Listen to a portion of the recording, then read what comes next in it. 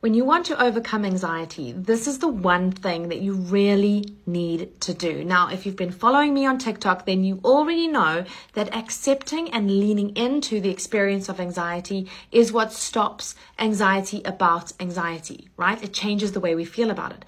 But in my work with my clients, in my one-on-one coaching sessions, and most especially in my Ease Bootcamp, I've come to realize that there are 3 blocking beliefs that stop people from being able to lean in and accept anxiety.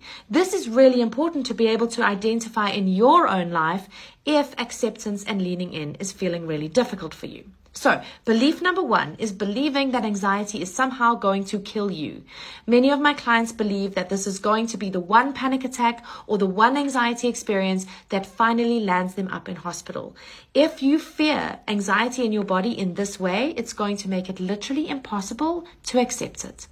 Belief number 2 that might be keeping you stuck is the belief that anxiety is somehow going to land you up in the institution, right? In the padded cell with a straitjacket on. This is going to be the one panic attack that sends you over the edge and finally ends you up in that breakdown that you've been fearing.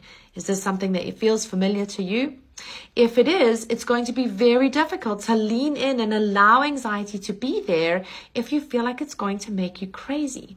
The 3rd blocking belief is the belief that anxiety is stripping you of your ability to function properly and it's going to render you useless. In other words, you can no longer continue working, you cannot function in society, and in some way or another, you're going to lose your worth as a human being. Again, if that's something that you fear about anxiety, you're never going to accept it and you're going to remain anxious about being anxious. Come and join me for an Ease Bootcamp or some one-on-one coaching so that we can stop those blocking beliefs and finally get you accepting and leaning in. Shortcast Club.